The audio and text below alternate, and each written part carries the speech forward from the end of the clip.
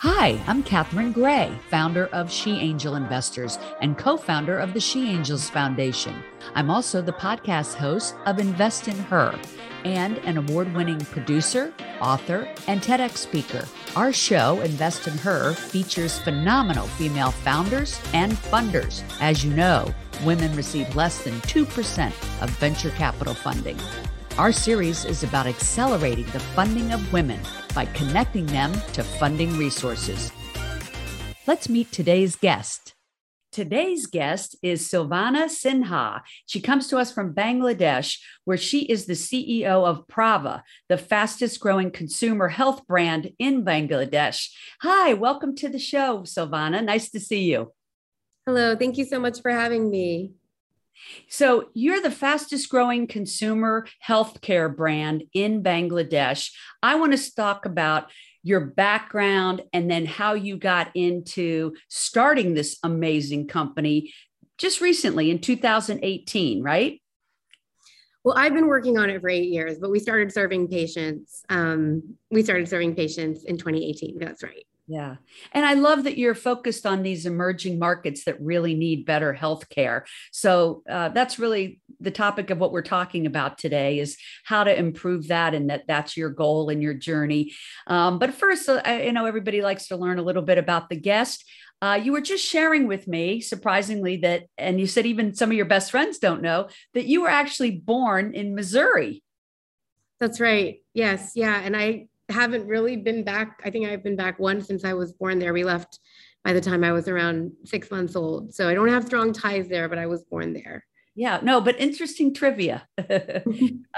So you're coming to us from Bangladesh today, but I know that you studied here in the US. In fact, you have such an incredible lineup of credentials. I see here you went to Columbia Law School, Harvard's Kennedy School, and Wellesley College, all amazing institutions, of course. And you were just sharing with me before we started the show that your grandfather and your dad actually come from Bangladesh. So we're going to talk about, what was your journey to coming here to the US? And let's start with the entrepreneurship of your grandfather, because let's say entrepreneurship, I always think is in the DNA. So tell me about your granddad and your dad.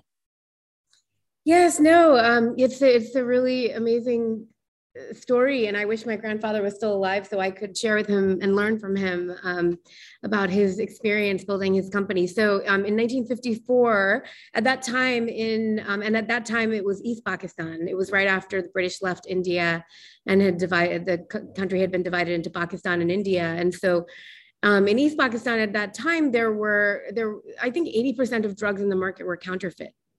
So my grandfather, who was not a scientist or a pharmacist, had this idea that we should build a brand that's based in the provision of quality drugs.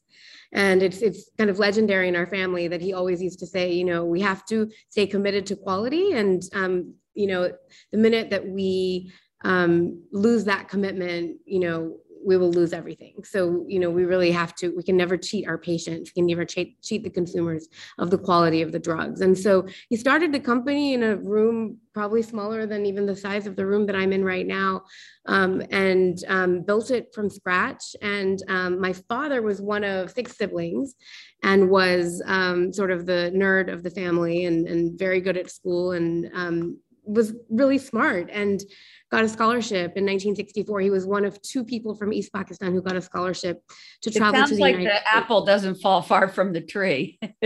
Well, I mean, the ambition of that journey of my father, I don't even think I can compare to it, really. I mean, he learned science in Bangla and he wound up in North Dakota to get his master's in pharmaceutical chemistry and I think organic chemistry, and then went on to get his PhD in pharmaceutical chemistry in English, right? And having to, really learn science again and in a different language.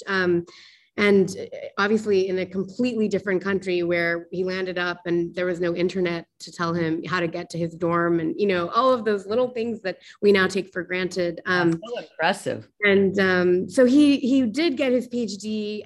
He ended up going to the University of Georgia for his PhD and ended up not coming back to Bangladesh to help his father run the business.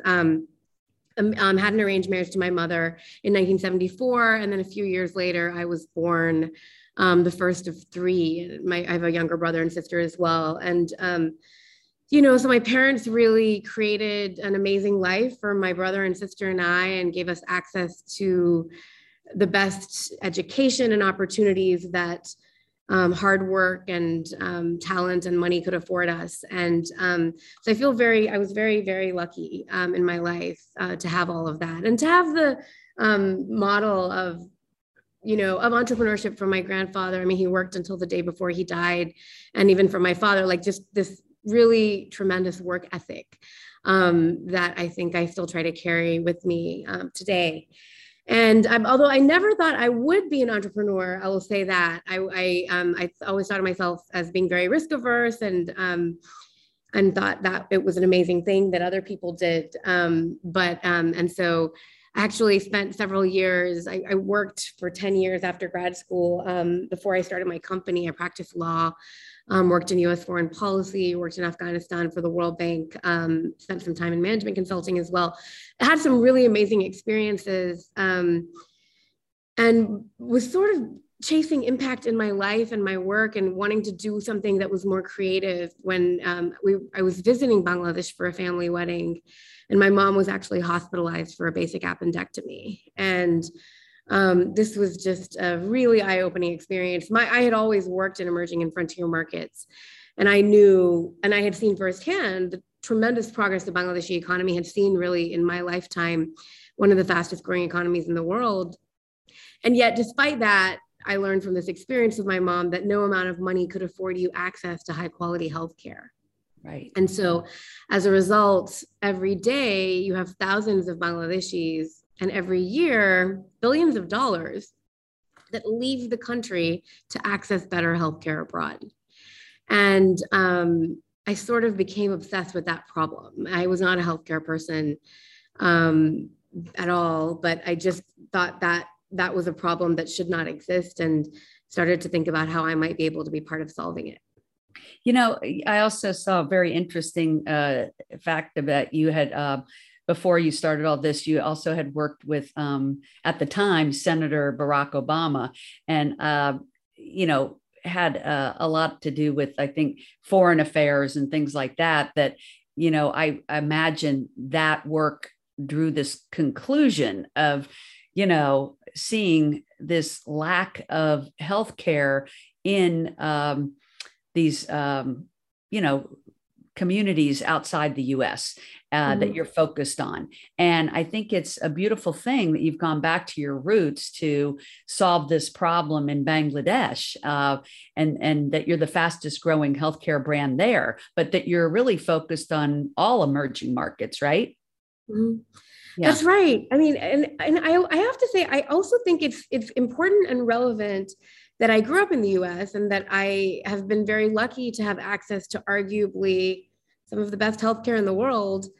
And as a result, I'm aware that healthcare is broken everywhere, and that, I mean, the United States, I think, spends 10 times per capita on healthcare as Cuba for the same level of life expectancy. Right. And so, there's lessons that can be learned. And I think we've all lived through this huge global public health crisis, the biggest of any of our lifetimes recently. And we've seen that rich and poor countries alike struggled to provide basic services to their populations, during this time. And so I often like to say to my team, because a lot of the people in my team aren't as lucky as me and haven't had access to quote unquote the best healthcare in the world.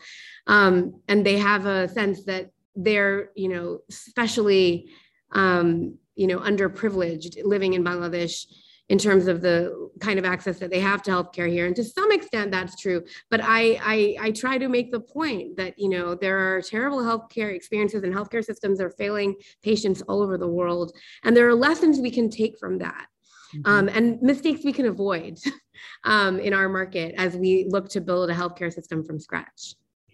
Yeah, what you're doing is amazing. The healthcare system, as much as people complain about it here, is probably the best in the world. And all these emerging markets are so underserved. So you have really hit something really important here. And I read that, you've already served over 400,000 patients. Like there is such a demand. And that's just since 2018. I understand during the pandemic, you quadrupled the number of people using your services and that it's growing at such a rapid pace. Tell me first about the funding. How did you get the funding? Because all my listeners are always wondering, how do women get these project ideas that they have funded? How did you first get your funding? And then let's talk about what the future looks like. Yeah, so I self-funded it in the very early days, the very beginning, but I quickly realized I couldn't really do that for long. And the answer that is true, that was true then, that is still the answer that's true now, which is that I will meet pretty much anyone who will talk to me and share with them, my vision and my plan. And I, didn't know that the people that I was meeting in those early days were necessarily going to be investors, but if they were someone who took an interest in what I was doing and that I might be able to learn something from, they might be an investor in healthcare, private equity, or, they might be an entrepreneur themselves. I would meet them. And, sometimes they might end up being an investor. Sometimes they might end up being a team member. I never knew what would come from those early days. So you started with angel investors. Correct. And it's not just that we started with angel investors. To date, we've raised almost $13 million from only angel investors. Wow, and that's amazing. Good. Bravo to you. Everybody rushes over how much they've raised, but you have to understand the listeners that want to raise this kind of money are so inspired by you. I mean, that is no easy feat, Sylvana. $13 million. How much more do you need to raise at this point? Well, so I will say one thing, $13 million for the Bangladesh market, it's like raising 100 million for America, I believe, because people don't know. A lot of people don't even know where Bangladesh is on a map, even though it's the 8th most populous country in the world with 170 million people in it. And so I think it is that much harder. We're currently in the market for a $15 million round. So we were at 8 million in revenues last year. If we can raise 15 million, we can get to more than 200 million in revenues in the next 5 years. So I can be quite capital efficient in this market. So it is harder to raise the money, but I can do a lot more with every dollar. Right. And we know that, women get less than 2% of the venture capital funding. This is why I like to make a point of this to our listeners this is why it's so critical that changes. And, that's what She Angel Investors is all about, is we are on a mission to get more women to invest in women and become angel investors, and for more venture capital firms to get behind women, because what you're doing is incredibly important to the planet. And there's so many women like yourself out there with these groundbreaking ideas, filling needs that need to be met, that need funding. And so I'm so happy to bring their attention to you and to Praava Health, which is so important to the emerging markets, healthcare market. What you're doing there in Bangladesh, I take it that you want to, enter into other emerging market countries, correct? We do believe the model is scalable across emerging markets where 85% of the world lives. Our commitment to quality care is really important.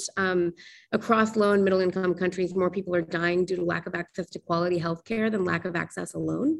And so we build the infrastructure and then we layer it with technology. And that's really important for a couple of reasons. One, because the infrastructure is often lacking in these markets. But two, the economics of the business is more compelling when we own the supply chain behind the services that we offer. So we're not just building Uber of models where the margins are single digits, right? We're building models where, we offer an end-to-end solution for all of your outpatient healthcare needs, from that consultation to the pharmaceutical products that you need, to the labs that you need, to the, x-rays. And so that also allows us to have a better business, I think, because there are a lot of internal synergies there, and our gross margins are actually more than 60%. So what does the model look like?